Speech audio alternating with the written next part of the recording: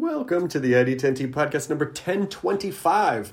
Hey, head on over to ID10T.com. We just posted a new shirt that is basically a Jetsons shirt with a Rick and Morty flair that was designed by a friend of ours named Ed Harrington, who runs an amazing pop culture art Instagram account called Nothing Happened Today. And his stuff is amazing. So go to the site, then check out Ed's stuff. And also, if you're going to be in Irvine, California, November 15, 16, I'll be at the Irvine Improv. And then later in mid-December, I believe what's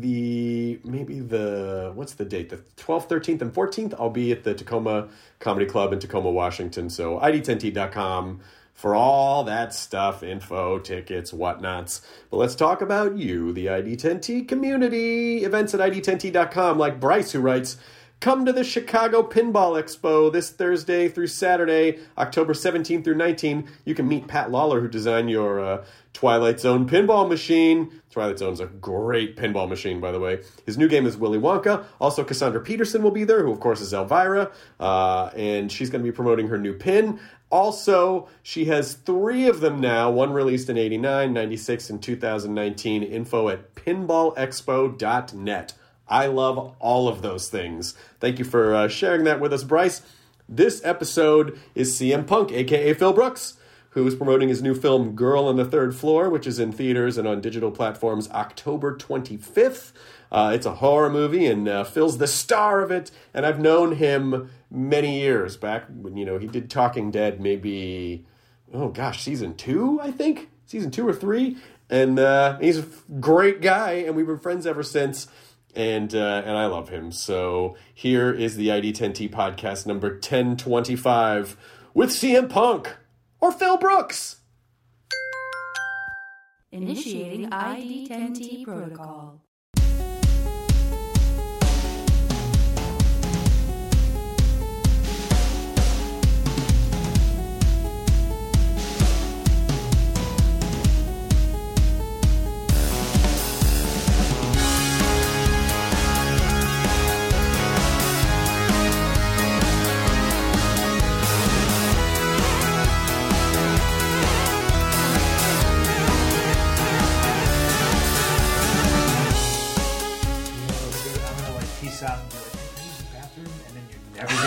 And then you're just going to move into the walls? Do my best to hide on the property.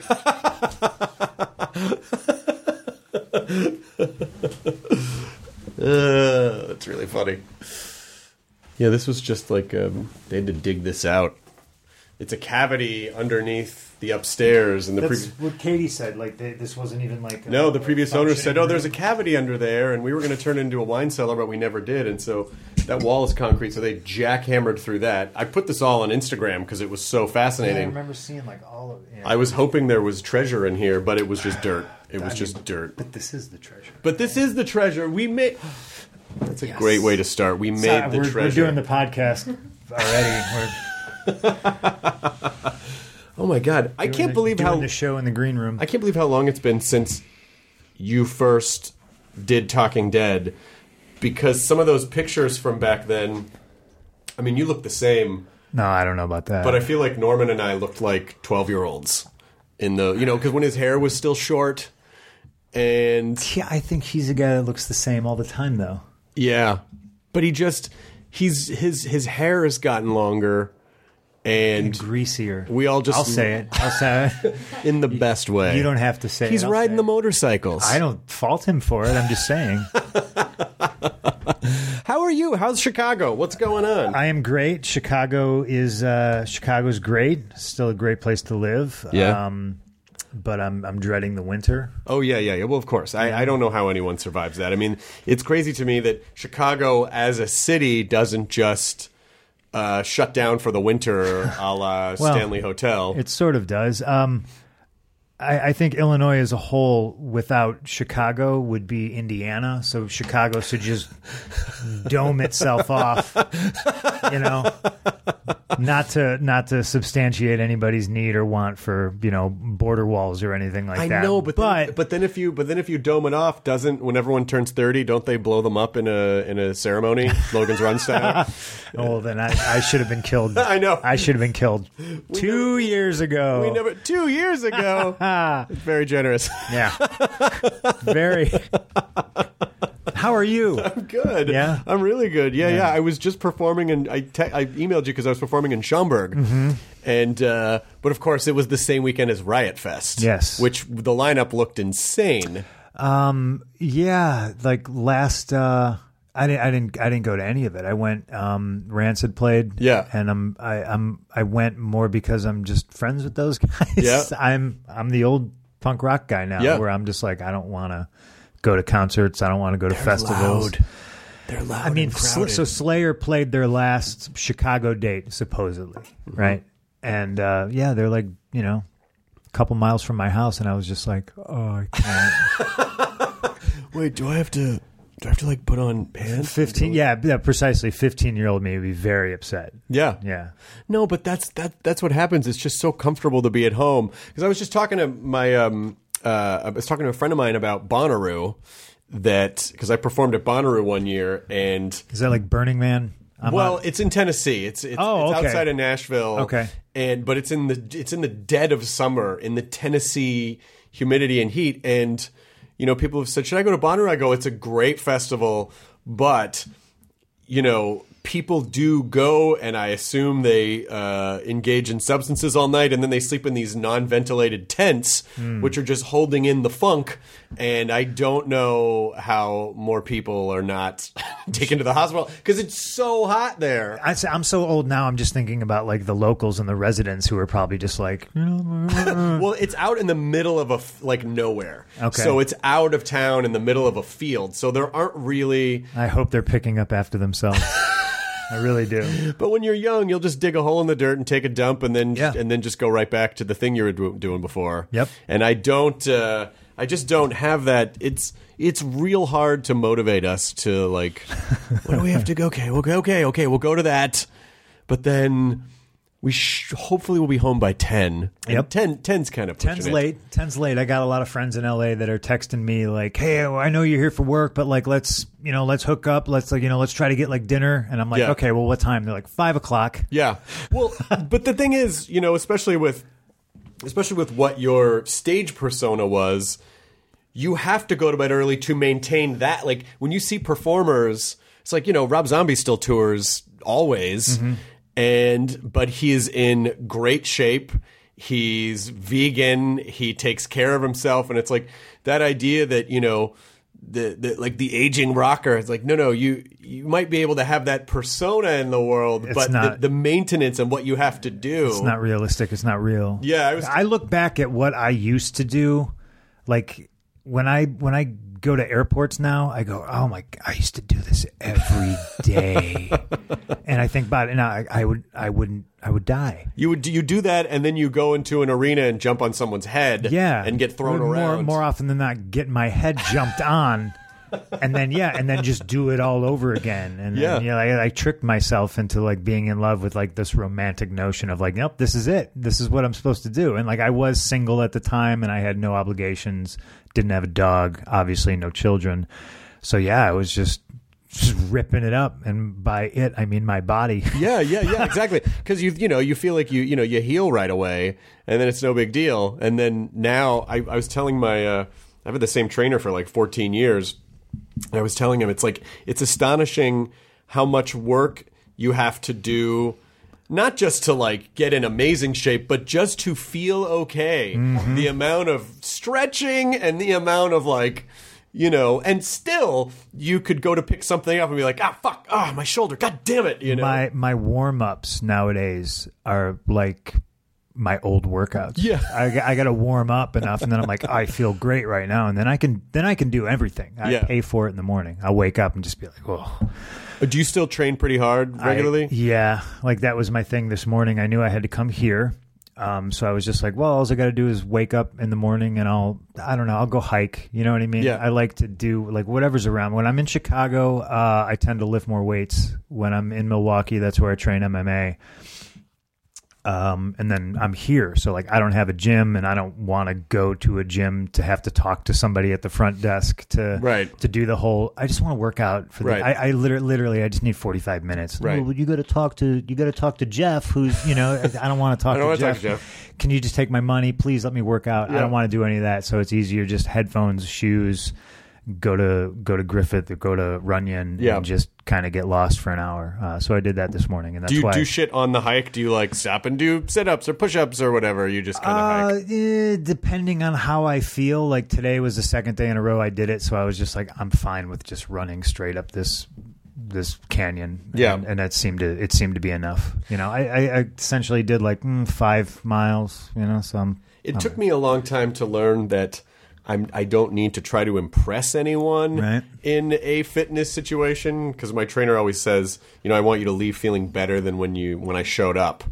And so I used to punch mitts and stuff, and then after a while I'm like, well, that hurts my wrists. Why am I doing this? Mm-hmm. I don't need to do this anymore. And then I was doing pull-ups, and then I added a weight belt and dropped a 25-pound weight on there, and I was doing pull-ups, and I felt awesome, and then I basically sprained my wrists because I was pulling up too much weight. And it's like, I don't need to do that. I don't need to do that. Why am I doing that? Who am I doing that You're for? a competition with yourself. Yeah, exactly. You should just with a 1% better. Yeah, yeah, exactly. Or at least just, because I always used to say I would work out to try to feel something, and now I work out to try to not feel anything. Because I don't want to have the like, I popped a rib out. We're Stratler and Waldorf now. Yeah, just two old guys. I love it. But how is MMA training different from wrestling training? Well, I mean, wrestling training, MMA training is a lot like wrestling training in that I do it every day. So when I was learning how to wrestle and training, I was there every day, just you're beating the crap out of yourself. And then obviously, I learned the job, and then I was on the road. So I wasn't training every day, so to speak. I was performing, but MMA training every day is just like, I get obsessed to where I'm like, I try to train like 3 times a day. Mm-hmm. I pay for that real quick. Of course. Real fast. Of course. And then there's... I feel like I'm okay as long as I stay up on it. Like, and I'm talking like doing cryo, like dry needling, massage. Yeah. Like if I stay up on that stuff, then I can train 3 times a day. But I'm kind of like you now at this point.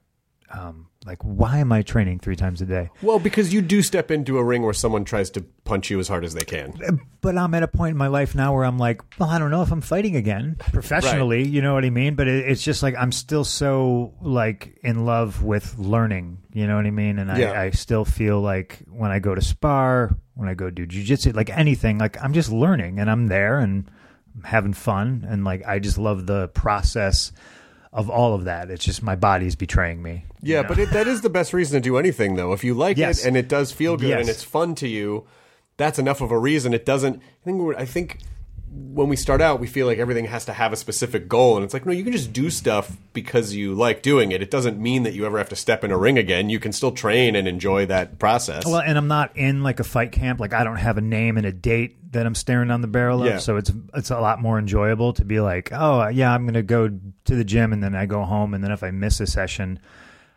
because I fell asleep or I took a nap, and I'll just be like, well, I'll just go later, or I'll take the day off. I'll take the night off. It's much more enjoyable that way. How's your diet? How's your diet day to day? It's terrible. It's terrible.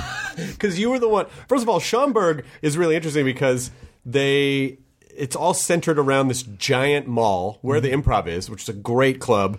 But there's also like a Kuma's Corner, a Portillo's, like there's all this stuff, and I was like, oh my god, Schaumburg is like Chicago without all the Chicago. Well, that's what everybody like moved, like everyone just started like moving out. Rosemont now is like ridiculous. They have this giant Rosemont. Like, I don't know. I think there's a casino there now. Oh, wow. Yeah. Rosemont, by the way, like the most corrupt city in maybe America. Oh, is it? They've had 2 mayors their entire existence. And the one was the dad and the other one was the son. Oh, okay. You should Google this. It's weird. The son started some sort of thing where he said after his dad died, he saw his face in a tree. It's like it's. Oh my gosh! Yeah, it's pretty wild. But it's blowing up. Rosemond's blowing up. Whoop, whoop. So I'm curious because you took me to Kuma's Corner for the first time, which those burgers are insane. Yeah, it'll ruin you. So good. And I'm just like, do you have what's your set schedule every week for? Do you have like a cheat day, or do you kind of just eat whatever, but in moderation? It just doesn't matter. Everything's in moderation, because I'm also at the point now where like I could blow it out and I'll just get sick of eating like shit. Yeah. I just get tired of it. Yeah. Just like I can't eat this anymore. I feel that way too. You know, like so it helps going out to dinner or making food with Ape, because, you know, you can share food. Yeah. And you can just have, like, if she gets sweet potato fries, I can just have like 2 or 3 and I'm like, I'm good. You're good, yeah. I don't think I have the cleanest diet. I think if you looked at it objectively, people would probably like slap me in the back of the head and be like, yeah, you eat better than like anybody, you know. It's always easier for me to eat clean in the morning, and then I train, and then I'm still like a weird night owl to where like I am like that 12-year-old Phil that I'm like, I don't want to fall asleep because I don't want to miss anything. Right. You know? So I still want to stay up late and watch movies, and like that's when I'm like, I'm going to eat some junk. Have a snack, yeah, exactly. It's a lot easier to eat junk at night. And then I got April, who's like trying intermittent fasting, and like she's always more on point than I am. What I would like to picture is you in like a onesie footy pajamas, just eating a bowl of Lucky Charms at like 12:30 at night, watching it's a lot more creature feature. It's a lot more pornographic than that. Watching a softcore creature feature. No, I just meant like I'm probably just, you know, maybe wearing shorts. Gotcha. Maybe. Gotcha. I thought you're like maybe wearing a shirt, no pants. You know, just go eat some cereal, do a little shirt cocking. It's fine, whatever. So she is doing the intermittent fasting, because I had heard that Terry Crews has been doing that, and he says, I've never felt better in my life, and so The guy always looks like fucking $6 million. He does. He looks incredible. Yeah. Some of that might just be his own like DNA for just like perfection. I know he probably puts a lot of work into it, but some people are just like, oh yeah, you're just kind of physically perfect. Yeah, I know a lot of MMA fighters have never touched like a weight in their life, and they just look like little He-Man guys. And I'm just like, you know, I secretly really hate these people. I'm sure you've probably talked about this, or maybe you haven't talked about it. I don't know, but was the jump to MMA fun, scary, weird, what you expected, not what you expected, enjoyable, not enjoyable? It was all of that, though. It really was all of that. And I think if you're scared of anything, I think that's like one of the best reasons to do it. Mm-hmm. And it's skydiving, right? Why the hell do we as human beings strap a parachute to our back and jump out of planes? Yeah. When you think of it, it's like the stupidest thing in the world, right? Bungee jumping. You know, driving fast cars, like all these things. It's the adrenaline rush, right? So I'm kind of the like. Have you seen Jojo Rabbit yet? No, I haven't seen it yet. Okay, so it ends with a quote, and I'm not sophisticated enough to know who the author or the poet of where the quote came from, and I'll butcher the entire quote. But the beginning of it is, "Let everything happen to you." You know, joy and terror. Oh wow! Yeah, and it's just, and there's more to the quote. I apologize for, but that's butchering it. That's a good way to say it, because we, in our culture, I think we have romanticized the idea that everything should be amazing and perfect all the time, or just sunny all the time. Yeah. And my wife always says, like, no, you don't appreciate the sunny days without the rainy days. It's pretty weird that even if I'm like having a bad day, I can center myself and just be like, you know what, this like. The end of the quote that they end the movie with is no feeling is final. Right. You know, so there's always, it ebbs and it flows. There's good days and there's bad days. And yeah, I mean, you know, I challenge any person, anybody who's ever done MMA, if you tell me that you haven't sat in your car in the parking lot of your gym and cried your eyes out, you're just a liar.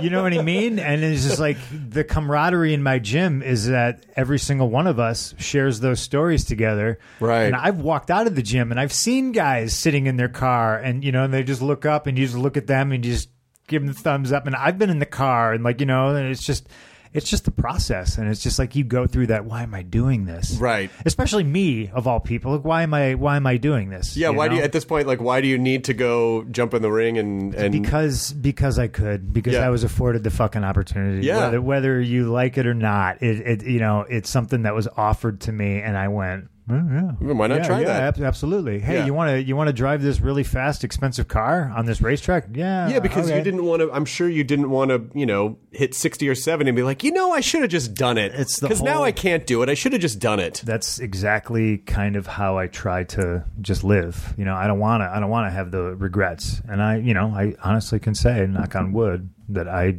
don't think I have a single one. People always ask me questions about wrestling and, oh, you hate wrestling, and I'm like, no, I don't hate it. I don't regret any of it. Like I'm focused on doing other stuff. But you did it. Yeah, I did it. Yeah, I wouldn't change anything. Yeah.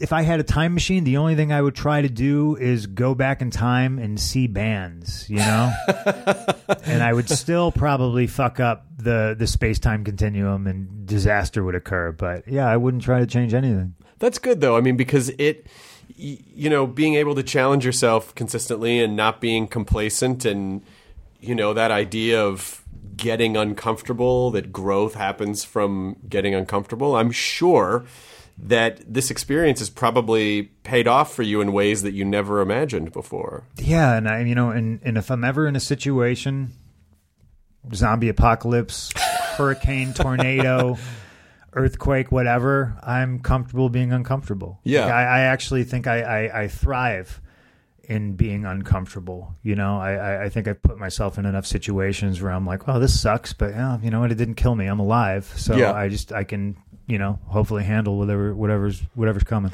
But also, I think you're good at handling, because in these types of whatever, just especially because of social media now, like every sector of everything has its hecklers and its trolls and people shouting at you. So easy to do, right? But the CM Punk wrestling character, like, he built his career off, like he built his identity off, like, kind of being villainous until he was embraced. Yeah. And so you were, to a degree, I feel like you were you built up the armor for that, and that sort of fed you. Did you find that with MMA? Because I'm sure when it was announced, people were like, oh, what the fuck does this guy think he's fucking doing? Blah, blah, blah, blah, blah, blah, blah, Right. And that, I imagine that you were like, okay, that's just sort of fuel for the fire. Yeah, it's fuel for the fire. I mean, the best thing to do is to not read comments on anything. Ever. No, you shouldn't do it. Everybody out there, set your notifications and get rid of everybody that doesn't. When on someone's deathbed, then no one's ever going to say, I should have read more comments. Yeah, I should have said more shitty things to people with blue check marks on Twitter. Like, that's not ever going to happen. I think fuck. What were we talking about? We were talking about training, and we were talking about wrestling, and we were talking about all the training and putting into it and appreciating stuff. And then you were talking about the breakdowns. I don't put the stock in stuff. Like, I think everybody's human, so I think if somebody's yelling at you shitty things, yeah, it could affect you, but at the end of the day, like, I don't put stock in anybody else's opinion because I know who the fuck I am. Yeah. Which is the best way. It's a very difficult thing to achieve because you have to be comfortable with you. First of all, you have to know yourself, and then you have to be comfortable with what you know of yourself. And then if you are able to be cool with that, it's not like, I mean, if someone came up to your face and they're like, you're a fucking piece of shit, you're a human being, of course you're going to be like, oh, why would they? But ultimately, as long as you're able to not define yourself by what other people say about you, then you're probably in, a better condition to navigate this particular timeline that we are in currently, I would imagine. Yeah. But how do you define, like, what is your metric for success? Like, how do you personally define success? That's a good question. I don't know.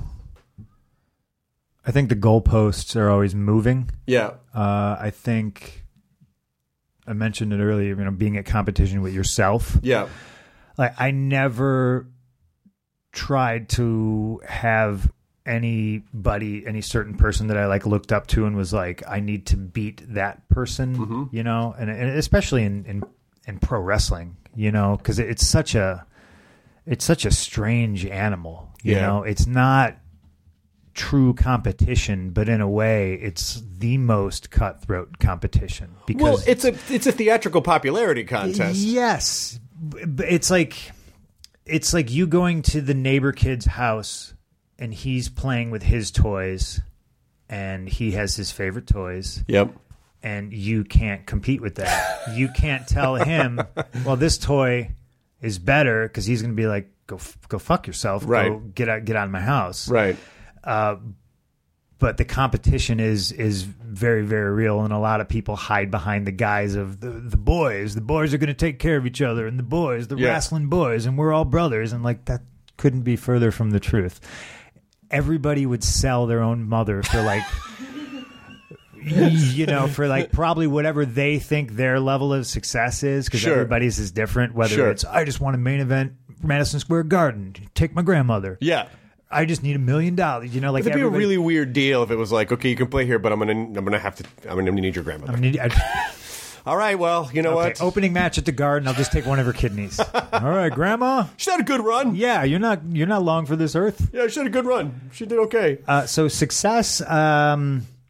It's strange being a guy who has been, I will say, unjustly involved in some frivolous lawsuits and just spent some money and panicked because I had to spend this money because it was money I earned.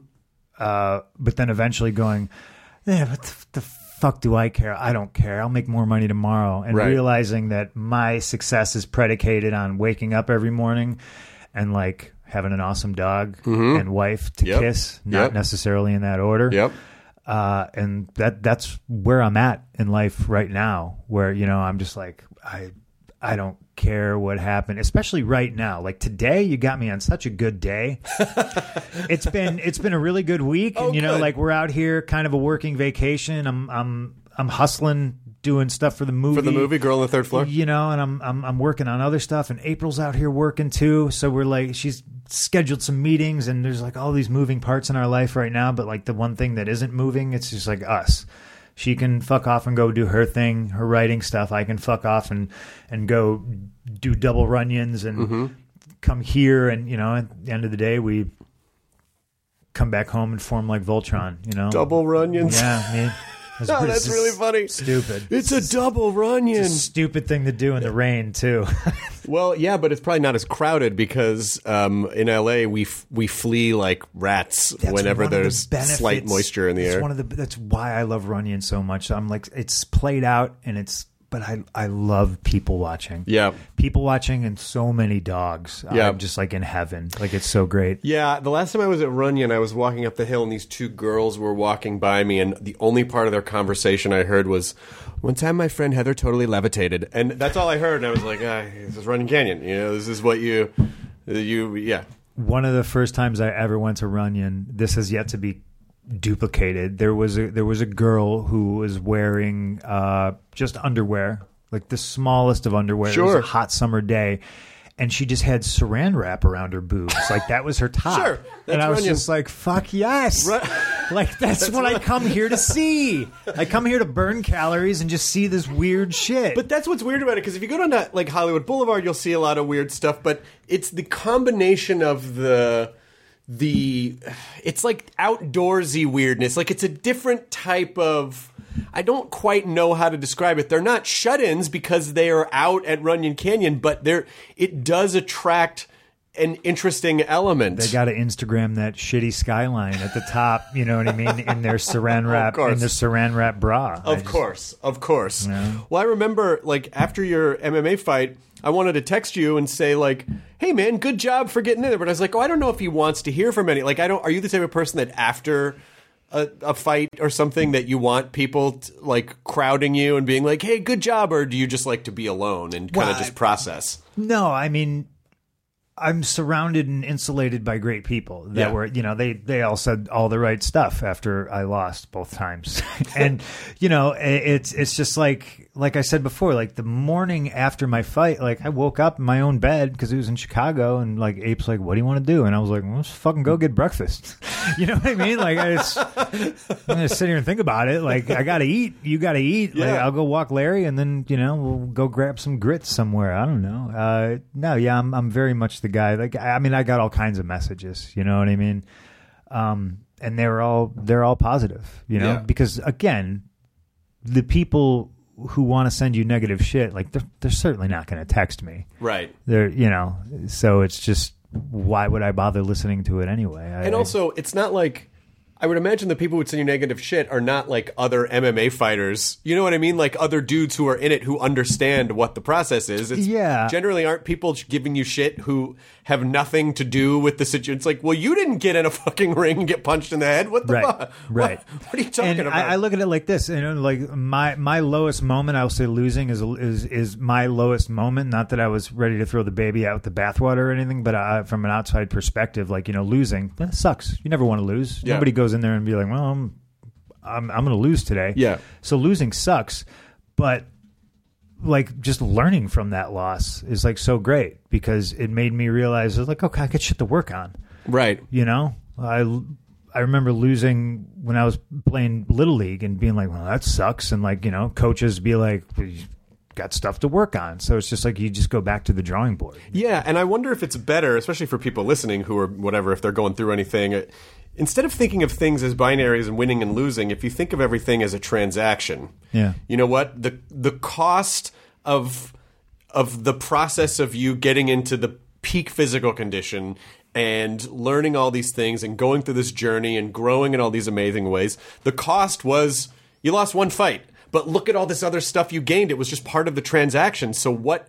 when you sort of look at it as a spreadsheet and what you learned and how you grew, like that to me is... It's a total microcosm of life. Yes. Because nothing ever goes perfect. Right. Nobody ever goes into the cage feeling, oh man, I feel great. You interview a fighter, they're going to tell you that. But the truth is, they hurt themselves, sparring week 3, and they got 3-4 more weeks of camp left. So it's just like learning how to adapt and work around those things. The 3 weeks leading up to my second fight, the worst 3 weeks of my life. You know what I mean? But it's just like... Because of the anticipation or the anxiety or stress? No, this is like a weird thing. Is like I never talked about it because I feel like they're all excuses. Mm-hmm. So why talk about it? I think a lot of fighters sometimes do it. They're like right after they lost, they're just like...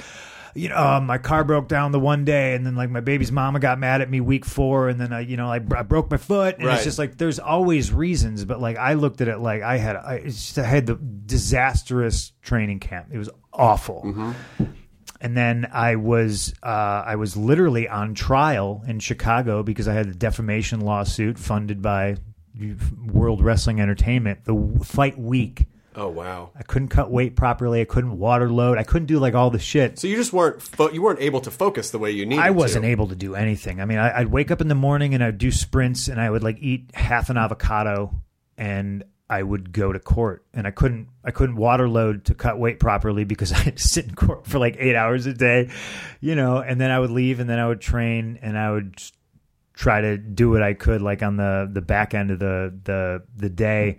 I got 2 really bad eye infections like 2 weeks out. I couldn't train with guys. I don't think it's excuses. I just think they're data points. You know what I mean? They're just data points. I think I'm far enough removed from it where I can talk about it. Obviously I'm talking about it with you now, and like none of it is an excuse. I got the shit beat out of me. I lost a decision in Chicago, but to me that's better than pulling out of a fight. That's the thing in Chicago because I knew I had a very short window in MMA. I had a very short window in MMA, and I looked at it like I remember talking to my coaches, and they're just like, "Look, we still believe in you. You're a tough son of a bitch. You can do this, but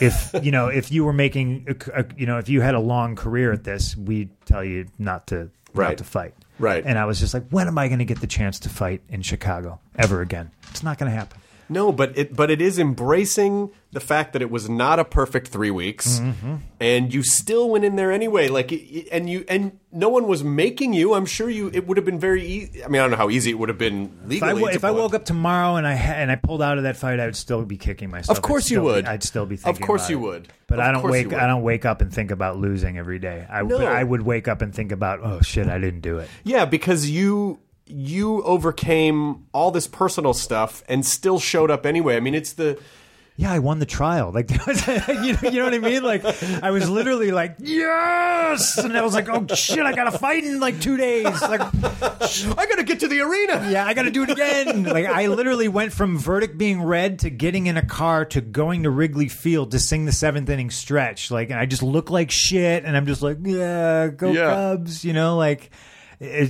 But what a wild time. What a great story. To me, it sounds like nothing but success, personal success, because again, you're doing it for yourself, and look what you went through to do it. You know, like it. My trainer always says, like, no matter how you feel, and this is much smaller of a scale, but no matter how you feel on days where you go to the gym, all you got to do is show up. If you just show up. No, that's not a smaller scale, though. You know what I mean? Like, to me, everything's, like I said, you're competing with yourself. Yeah. So don't say it's a smaller scale.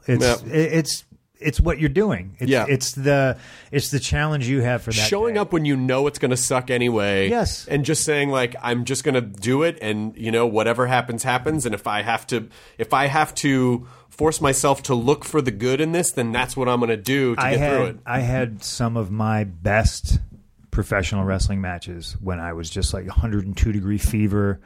You know what I mean? And there's obviously something to be said that the wrestling business will make you go out there and perform. If you don't work, you don't get paid. Sure. But there were for sure moments where, I mean, look, Michael Jordan, Chicago Bulls, he very famously has the flu game.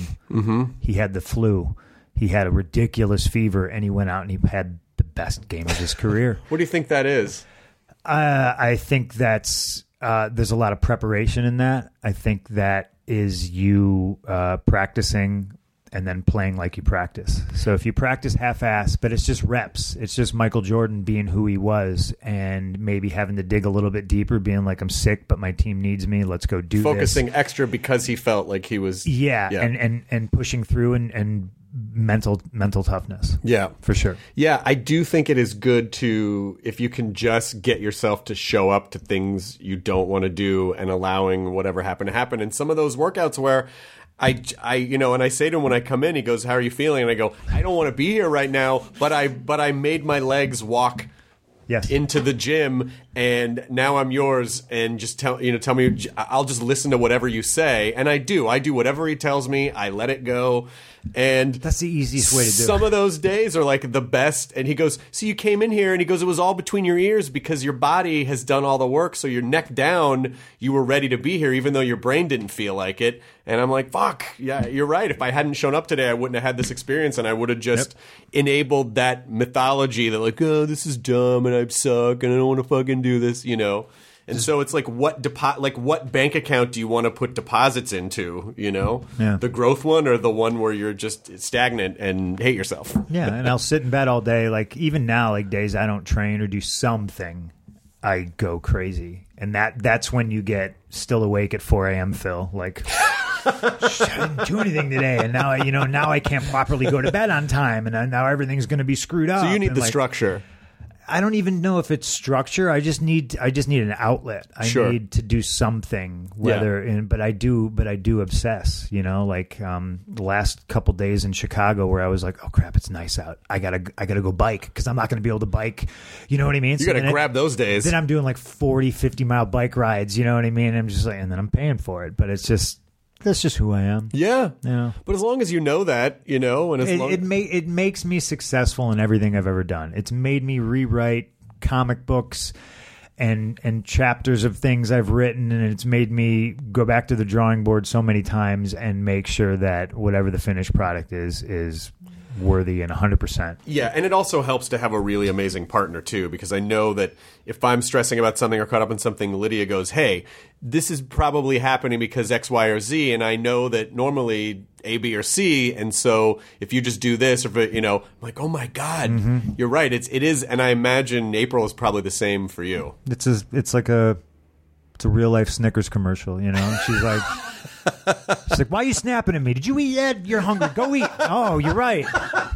Thank you. You're not drinking enough water. You need to hydrate. Thank you, dear. Yeah. Legit, the water thing. You're dehydrated. Go drink water. All right, sorry. It's crazy. Yesterday, I for whatever reason, I just felt really sad and depressed for a couple hours. Happens. And then Lydia was like, drink some water. And I drank like because she gets boxed water. So I drank two boxes of water.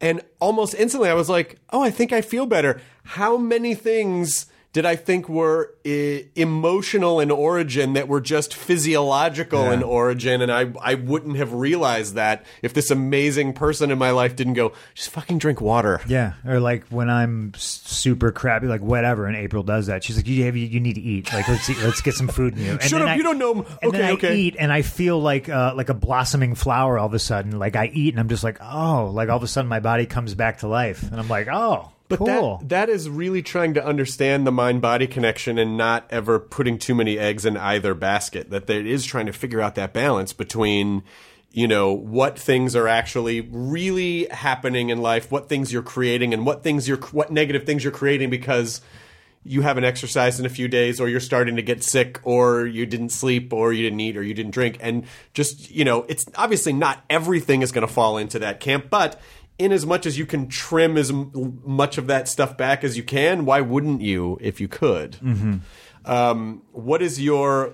do you have I need to drink X, this amount of water per day? Are you that regimented, or are you just kind of... No, I think the only regimented thing I do is I'm the one who predominantly walks Larry. Mm-hmm. So I'll wake up first, and I drink 2 giant glasses of water with a little bit of lemon juice in it, get a black cup of coffee, and me and Larry go out and we do that. And then that's the start of my day. And that's really about the only uniform thing. Obviously when I'm traveling, it's completely different.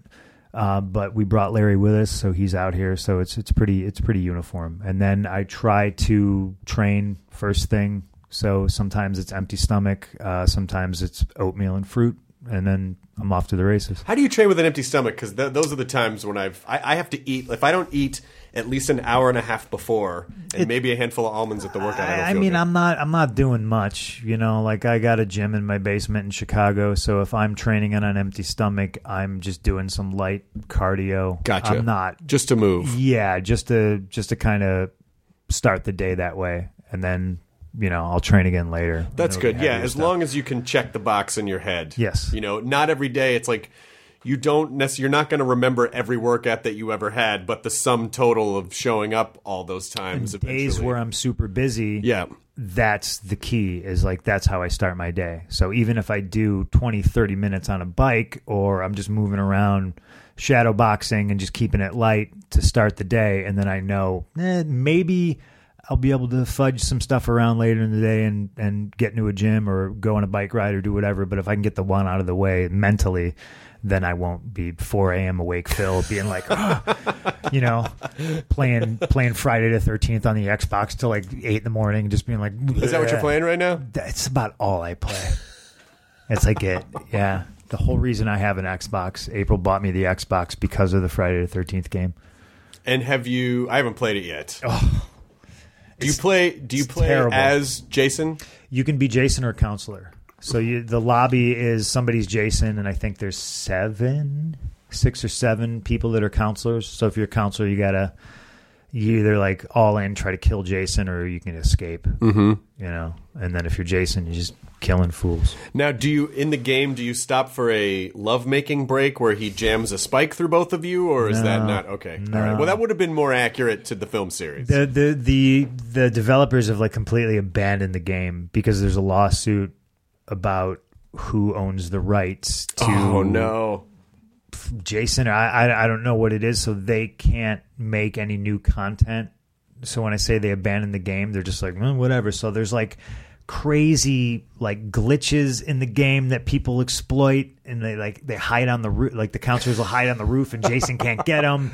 And it's just it's just the wild, wild west. But it's just the content is the reason I play the game. Do you network with other people, or do you play alone? No, it's more of got a group of people who I play with. Oh, that's great. Yeah, and that's the fun of it. You know, you can get in the car and you try to run each other over, and there's I'm probably a bastard when I play, but you know. I always say, when in doubt, when something that you enjoy, if it didn't turn out the way you wanted, or if something happens with it, like you're saying, the glitches, there's usually a legal reason. There's usually a business affairs situation going on behind it. Because I saw these Freddy Krueger Nike SB low tops online, and then I was like, oh, I want to get a pair of these. These are red, and they're like $18,000. So I didn't buy them, but I read the story about them. That in 2007, Nike was going to release this horror line of shoes, but I guess it was just inspired by. So they made these Freddy Krueger inspired by shoes, but they weren't official licensed gear. And I guess, who was the studio? Maybe New Line. Someone was like, oh, we have trademarked Freddy's sweater pattern, so you can't have that on a shoe. And so they recalled all these shoes, but like one vendor in Mexico had already started selling them, but the rest had been ordered to be destroyed. And the people who destroyed the shoes apparently just like pocketed a handful. So there's only a handful of these amazing Freddy Krueger SB Nikes in the world, and they're like $18,000. And again, it's illegal. It was like a legal thing. We can't have nice things. There's nothing worse than lawyers.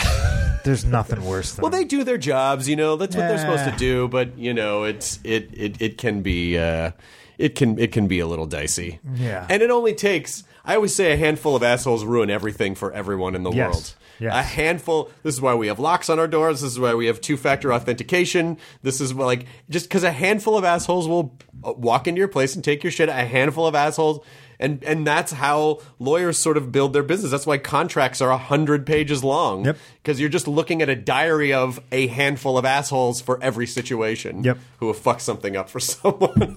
For everyone. Yes. Yes. Are you collecting anything now? I know you. Last time I was at your place, you had a flux capacitor. Yeah. Has that expanded in any way? I'm still kind of. I'm just behind on everything. I still get Funkos. I realize they just have like every license in the world now. They just come out. I mean, there's Scarface Funkos, Godfather Funkos. So when I realize they've come out with a bunch of something that has subject matter that I enjoy, I'll buy them. But you're going to get a very special Chris Hardwick Bloody Funko before you leave today. Do you have a Funko? I do. You have your own Funko? I have two, and I'm very excited about it. Wow. It was a career. Yeah, it's cool, right? I mean, it's funny that so my wife has one, I have one.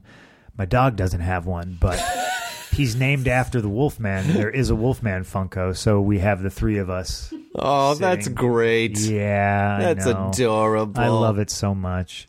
Yeah, so I'm gonna get it and sign it to fill my number one fans. Please. Now you have to. Now I have to do that obnoxious thing. But collecting stuff, I don't know. I got a bunch of cool busts, but I'm never. There's nothing that I have like a super hot fever about. I think anymore. I read comic books. I read it for the content and the subject matter. I'm not obsessed with trying to go back and get like Amazing Fantasy number 15 or anything like that. I'm just interested in the stuff that I like, and if I see something I like, I'll buy it. If I went crazy like you, oof, man. Well, I just got a ton of cool shit. I have a ton of shit that someday I will have to deal with and figure out what to do with. But for now, we're just like furnishing. It's like Guillermo del Toro. He has an entire house. He bought a whole other house for all his shit because his wife was eventually like, "You got it." And that's where I consider that's one of the many ways that I consider myself so lucky, because my wife collects just as much of that stuff as I do. So she collects. So when people come in and they see her, like the horror stuff that's in our house, they go, "Your wife let you keep this in here?" I go, "This is hers. This isn't mine." I collect mainly the Disney stuff and the comedy props, and she collects the horror stuff. So the Gremlins are hers. The Howling, the Reagan doll from Exorcist, like that's all hers. So awesome. So it is. You guys got a lot of cool shit. We have a lot of fun, weird stuff, but I do feel bad for, that there are some people who have to like, shamefully hide their stuff from their family because the family's like, please, no more. You can't. We have to live, But when you are a collector, it is just a part of you. Just like having there's a border. around. There's a line though. There's a collector, and then the thin line in the Hoarder. next hoarder. Yeah, yeah, for sure. Well, hoarding is like we went to Halloween Horror Nights and brought home every napkin, every ticket stub, because there's just too many things, and then ultimately, you do end up. It does feel like a weird Twilight Zone episode where your pile of shit falls on and kills you, and it's like he was consumed by his own. I think everybody can go home and just throw out a bunch of shit. Yes. They can sort of Marie Kondo their lives, and and I feel like most things. I don't even think that most things bring you joy. I think the acquisition of things brings you joy. The hunting and the gathering and I tracked down this very weird, rare thing, and now I have it. But on a day-to-day basis, I feel like not that many things go, oh my God, I'm so joyful that I have this. It was like, that was really fun to get at an auction or really fun to find in a store. Oh my God, you have the process. The process, it really does. I think that's the sort of, the evolution of maturity is becoming process-oriented as opposed to, result and goal-oriented. Because, like goals are achieved in a second. And now I have this thing. Right. I mean, now what happens? Internet, right? Click a button and you're like, oh, I own this now. But yeah, I would much rather, I love going to auctions and antiquing with April, just walking around and just finding a gem. Oh, I bet Chicago has some great antique stuff too. They do. They really do. They got a lot of great places. I bought a love tester machine. Oh, wow. For April for one of our anniversaries. And it was like one of those things. It was like they were giving it away pretty cheap, I thought, and I was just like, wow, I got to buy that. But I got to rewire it. It's old. It still works, but like the wiring's all shot. I gotta fix that up. Maybe the next project in your life is an antiquing show. I don't know, man. CM Punk's Antique Roadshow. Someone brings you something, you're like, this isn't worth anything, and then you just smash it and then hand it back to them. It's like Grammar Slam. They're breaking shit over people's heads. I remember Grammar Slam. Oh, yeah. Oh, yes. That was so much fun. There's a rumor I might be doing some, I don't know, maybe Sunday or Monday, just for to promote the movie. Some Grammar Slams? Maybe, Obviously, it'll probably be out before this podcast. So that is spectacular. Yeah, it could be. I'm hoping it will be. I mean, I do think that the appreciation of grammar and the enforcement of grammar through slamming is a good way to go, because we are just an autocorrect society now, and I actually have an app installed on my computer called Grammarly. And Grammarly actually, much like spell check, will just fixes everything for you. Will offer suggestions to your grammar and say, but we speak very colloquially. Yeah. English is such a sloppy colloquial language that that half the time I'm like, no, I really did mean to say that because that just sounds more conversational. But in general, Grammarly is really great, and it does. And you can, if you write a whole document, there's an app where you can drag the document in, and it will give you like a score of here's everything in these articles, and you don't need a comma here and put a comma here, and that's not where you. You don't got to do anything yourself anymore. No, you really don't. You really don't. You know what? Because we don't really have to carry information around anymore or do much for ourselves, it's left a lot more room for things like anxiety and depression. Yeah. To fill the void with void. Because your brain needs to engage in something, so it just, when it's not consuming resources to live in the world, it just turns inward and then just starts consuming you for protein. So, maybe there is a thing to turning off spell check, turning off autocorrect, turning off everything to force yourself to have to. Well, you know what sucks is being the Grammar Slam guy. Like anytime I make a mistake and spell something wrong, like I get so mad. Well, if you make a your mistake, then people like. But you know the good thing about it is like, that I fucked that up. Yeah, you know what? I own it. It's not the end of the world. It happens sometimes. It is definitely not the end of the world. But it's important that, you know, I think you being able to embrace antiquing and grammar and stuff like that is just good for your soul. Yeah.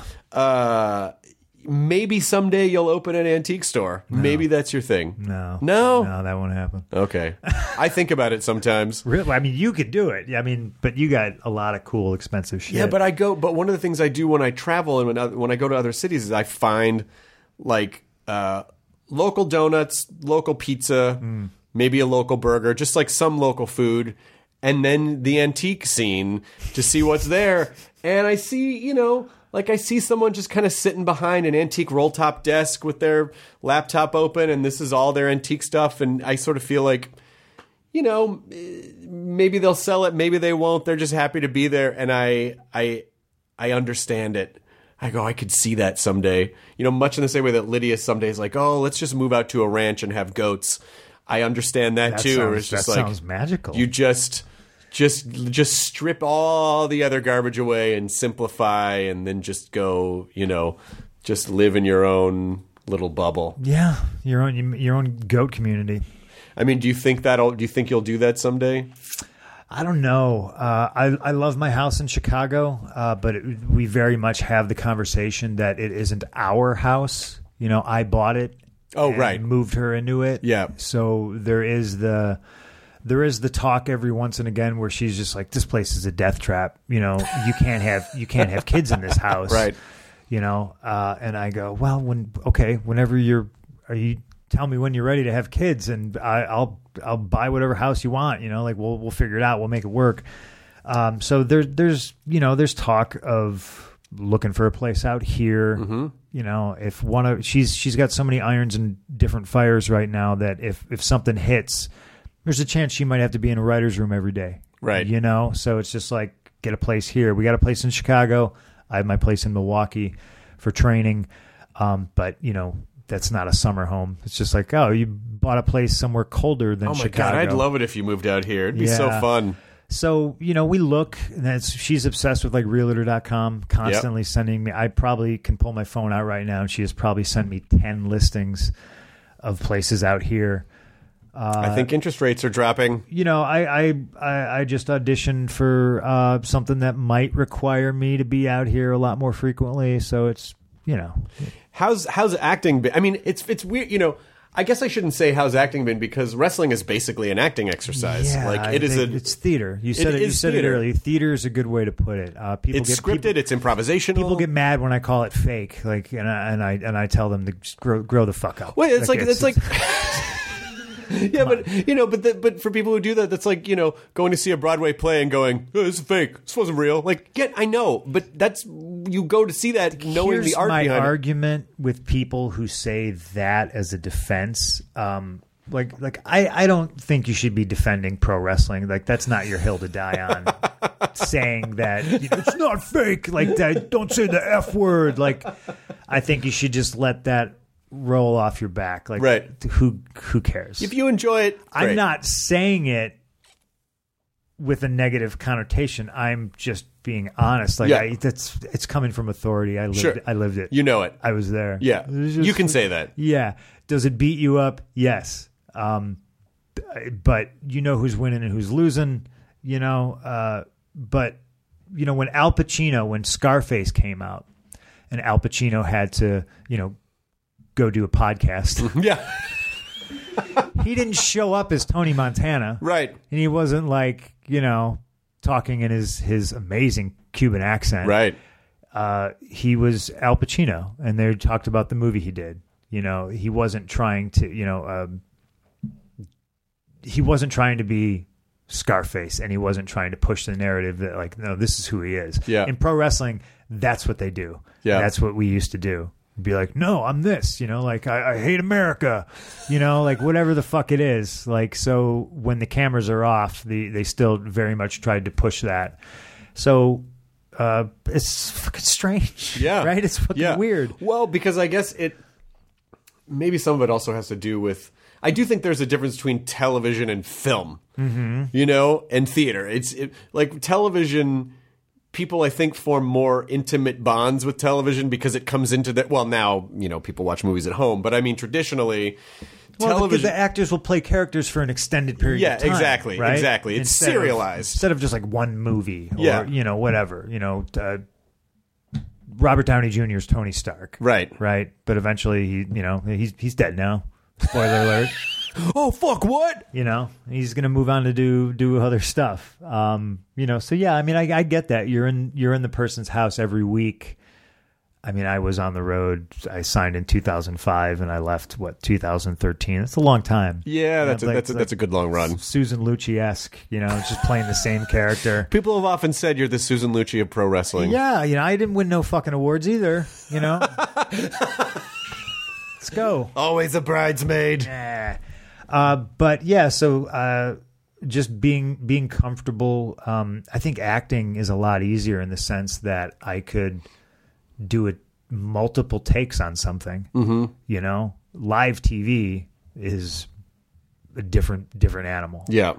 So I was comfortable because I mean, let's be honest, like last summer I shot 2 movies. One I have a smaller part in the Saska Twins Cronenberg remake of Rabid, which is fucking bonkers. That's incredible. Everybody needs to go see that too, because yes, it is a remake, but it's it's a remake in the same way that Cronenberg's The Fly was a remake. Right. It's a remake in the same way that Carpenter's The Thing was a remake. Yeah, there was a movie called The Thing before, but it's just completely different, remade in their image, and it's a fucking amazing. It's an amazing movie that I feel fortunate to have been a part of. Yeah. Right? So it's just like, to me, my job is to show up, and the role I had, I took very seriously, but I also looked at it like, all right, I'm not Laurence Olivier here. I don't have to carry anything. So I'm going to go give them what I think, I'll talk to them. What do you want from me? And then I'll go give them something. And then you get to look at them and go, huh? Is this kind of what you wanted? And then they have the knobs and they can turn it, volume up, down, contrast, whatever, say, no, do this differently, say it this way. Or it was great. Just do it again, do it again a couple times. With Girl on the Third Floor, I was the lead. So there was a little bit of, what the fuck are they thinking? I don't have any movie experience where I'm the lead, so what the hell are they thinking? But and this is a cool thing. When you asked me what's the definition of success, and I said the goalposts are always moving. This is a definition of success. Hey, why did you guys offer me this? We're like 4 weeks into, shooting, and we're just like, now everybody, and, they've seen you walk around the set in your underwear, and you're like, hey, why me? And they're like, oh, Bobcat Goldthwait recommended you. Oh, that's great. So it's just like, that's success. Yeah. He directed me in a couple episodes of Marin, and they were looking for, I love Bobcat, a Chicago. It's Girl on the Third Floor is very Chicago without being like over the top, like Ferris Bueller. Here's all the famous Chicago paintings. Here's all the famous Chicago landmarks. Right. But it is a Chicago movie, simply for the fact that it's filmed in a suburb of Chicago. I'm in it. I'm a Chicago guy, and Steve Albini, very Chicago guy, does the score. Okay. So yeah, that's how it came to be, and I was just like, oh wow, I gotta send him some chocolate or some flowers or something, because I guess I owe him, I mean, I wonder. This is probably a stupid question, but when you're training for MMA, there's like, what you're supposed to do to prepare. It's very regimented, but the thing that's hard for me to wrap my head around with acting is like, how do you know? I mean, I guess you learn your lines, but it feels a little more amorphous in that way, where you're like, I think I'm prepared. I don't know. I guess they'll tell me when I get there. So. And the first, I want to say 2 weeks of shooting, it was me and a dog. I did not have anybody to play with. And I'm the lead. So when I tell you 85% of this movie is my fucking face, oh. I mean, if you don't like Phil Brooks, this is a bad way to pitch to go see this movie, but don't go see this movie. Because it's the way it's shot. It's me doing home improvement stuff. So I'm drilling and sawing. Yeah, you're rehabbing a house. Drywalling. And a lot of it, there'll be a shot from inside the wall of just like my face, like tinkering, and it was wild. So like I would do a shot with this dog, and they'd be like, cut. And I would look at Travis and I'd be like, eh? And he'd be like, great, we're moving on. And I'd be like, really? Wow, this acting thing's really easy, And then there were some pretty challenging things, that, the night before I'm like reading the sides and I'm like kind of panicking about like, can I do this? Yeah. You know what I mean? Like to replicate genuine emotion, to laugh, I think's pretty easy. To cry, to show fear and terror, like, shit, can I do this? Mm-hmm. And if I can't, how do you learn how to do that? But I think some of the night shoots when we were out there for 12, 14 hours, I think that kind of helped break me down to be like, just don't drink water. I'm miserable enough. I can drum up some tears really easy right now. Just think of those times outside the MMA training gym in your car, where your spirit was shredded. Yeah. And draw from that. Yeah. So first of all, you look great. And you seem great, and you seem happy, and that makes me very happy. Good. And but what else are you joyful about? Like, what are you excited about right now? I'm excited about the movie, obviously. I'm excited that my wife's killing it, doing so many crazy, amazing things. Her writing partners. She's kidnapped my friend Amy Garcia. They're best friends now. And they look eerily alike. It kind of creeps me out. What else am I excited about? I'm excited about October, because October to me is, this movie it's got a big premiere here at Beyond Fest. It's got a big premiere at a Brooklyn Film Festival, and they're doing a big film debut or film fest. Chicago Film Festival is in October. So my October is like jam packed of me, smiling and being like, here's my movie, guys. I hope you like it. But I'm genuinely very excited about it because I back this movie 100%. It's not like I just signed up to do this movie. I fell in love with the process of doing it, and I was surrounded by tremendously talented people who, on a small budget, I think made a beautiful film that is equally scary, but also will make you think. October is, El Camino. Mm-hmm. Oh, yeah. I think that's the 11th, maybe? It is the 11th. Yeah. I'm stoked for that. I know you've already seen Joker. I'm stoked for that. Yep. I'm stoked for hockey. October's all about hockey. Halloween is my favorite holiday. So, do you get trick-or-treaters? No. Busy street. Oh, yeah. So, no trick-or-treaters. My house is also strange that you wouldn't know it is there. You wouldn't know to knock on the door and think somebody was going to answer. Right. What else am I excited about? You put me on the spot. Yeah, come on. Let's throw out some excitement. It's all October right now. I just love October so much. We do too. Fall's my favorite. Changing leaves, the weather. Just super stoked about it. Selfishly, my birthday is at the end of October, so that'll be cool, I'm sure. But no, it's just, to me, it's just about celebrating life. Nice. It's corny as it sounds. You know what I mean? Like, what's your favorite holiday? My favorite holiday is the one where strangers give you fucking candy. Well, that's it, because it at the end of the day, those moments of joy kind of, pushing everything else aside, and what are you left with? Like, I think that's what life is.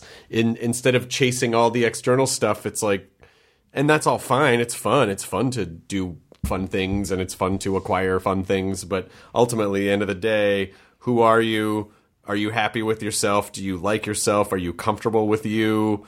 Can you be alone and with people? Do you enjoy your immediate circle? Like, I think that's where all the success stuff is. I mean, my immediate circle is great, you know, and I have, I don't know, maybe 3 group texts, you know, like thread or whatever you call them. Yeah. And you know, there's 4 of us in one, 4 of us in another, and then like my family one. And my family one's huge because it's like mom, and then there's 3 sisters, and then the brother-in-law, and like 2 brother-in-law. It's just it's big and it's ridiculous. But you know, my buddy Ace is in the process of getting his dream job, and he just ended a rotten relationship, and he's already progressed and moved on into a new one. And like I said, his dream job, so he's moving, and I'm stoked for him. The most, my buddy Cliff, who's had a rough go of it a couple years. Dude was working at Amazon and was killing himself working at Amazon, has now moved to Vegas and has a tremendous opportunity doing something he enjoys. You know, so I'm happy when my friends and my family are happy, you know, and right now everybody's killing it, knock on wood. I'm not the guy that like looks for the storm clouds. I'm just extremely grateful for the great times. That's good. And then sort of pushing through adversity, what advice do you have for people? You know, because you've been through stuff, you know, you said your friends have been through stuff, and things do ultimately normalize and turn and get through it. So what is your sort of, for anyone who's trying to push through something and feels like, oh, they're in an infinite pit that's never gonna, you know, subside? So I think social media sucks. But one of the fun things about Instagram is there's so many of those positive pages that will give you like all these crazy positive quotes. Yeah. And like you can laugh it off and be like, man, it's corny. And it is. I love it. My wife sends it to me all the time. But like, how great. Right? Yeah. Like, how great is it? Because you can either read the comments and, you know, you could believe that you're this piece of shit that some fucking dork kid in England you know what I mean? Like, thinks you are. Or you could just read these positive things and, like, realize that, like, no, that shit's true. Positive thinking, PMA, I think visualizing and just being positive about shit and putting stuff into the universe. And I think it comes back to you. It's a Winston Churchill quote. It's been one of my favorites. And it's if you're going through hell, keep going. That's the best. Because eventually, you're going to be on the other side of it. You could be halfway done. You know, the tank you're driving through hell could be 78% of the way there, and it sucks. Yeah, but if you go, oh, I'm going to turn back, it's a longer road to hoe to get back than if you would have just kept going. The sunshine's like right around the corner. Phil, I love you. I appreciate you. I am so glad that you came here, and I'm so happy for your movie. And of course, as a horror fan, I'm very excited to see it. It is. Can I plug it? Plug the shit out of it. Yeah. I always feel so corny. You're not. No, this is this is part of the drill, though. Yes. When if you're going to do movies, I know you have to be okay with saying, "Hey, I did a movie." I know. Hey, everybody, put me in your movie. And it's out everywhere, video on demand, on the 25th of October. Girl on the Third Floor. Girl on the Third Floor. If you know anything, if you know who Travis Stevens is, like have you seen Jodorowsky's Dune? Oh no, we never saw it actually. So the whole animus of me starting to do this is like I've been offered movie roles, and I know we got to wrap. No, it's fine. You're fine. I've been offered. Hey, we want you to. Yeah, okay, great. Oh, we're still waiting on the money. Yeah, okay, great. You know how it goes. Yeah. It's just, you know. So this one came along, and I almost treated it the same way, where I was just like, yeah, sounds great. Yeah, I'll do it. You know, whatever.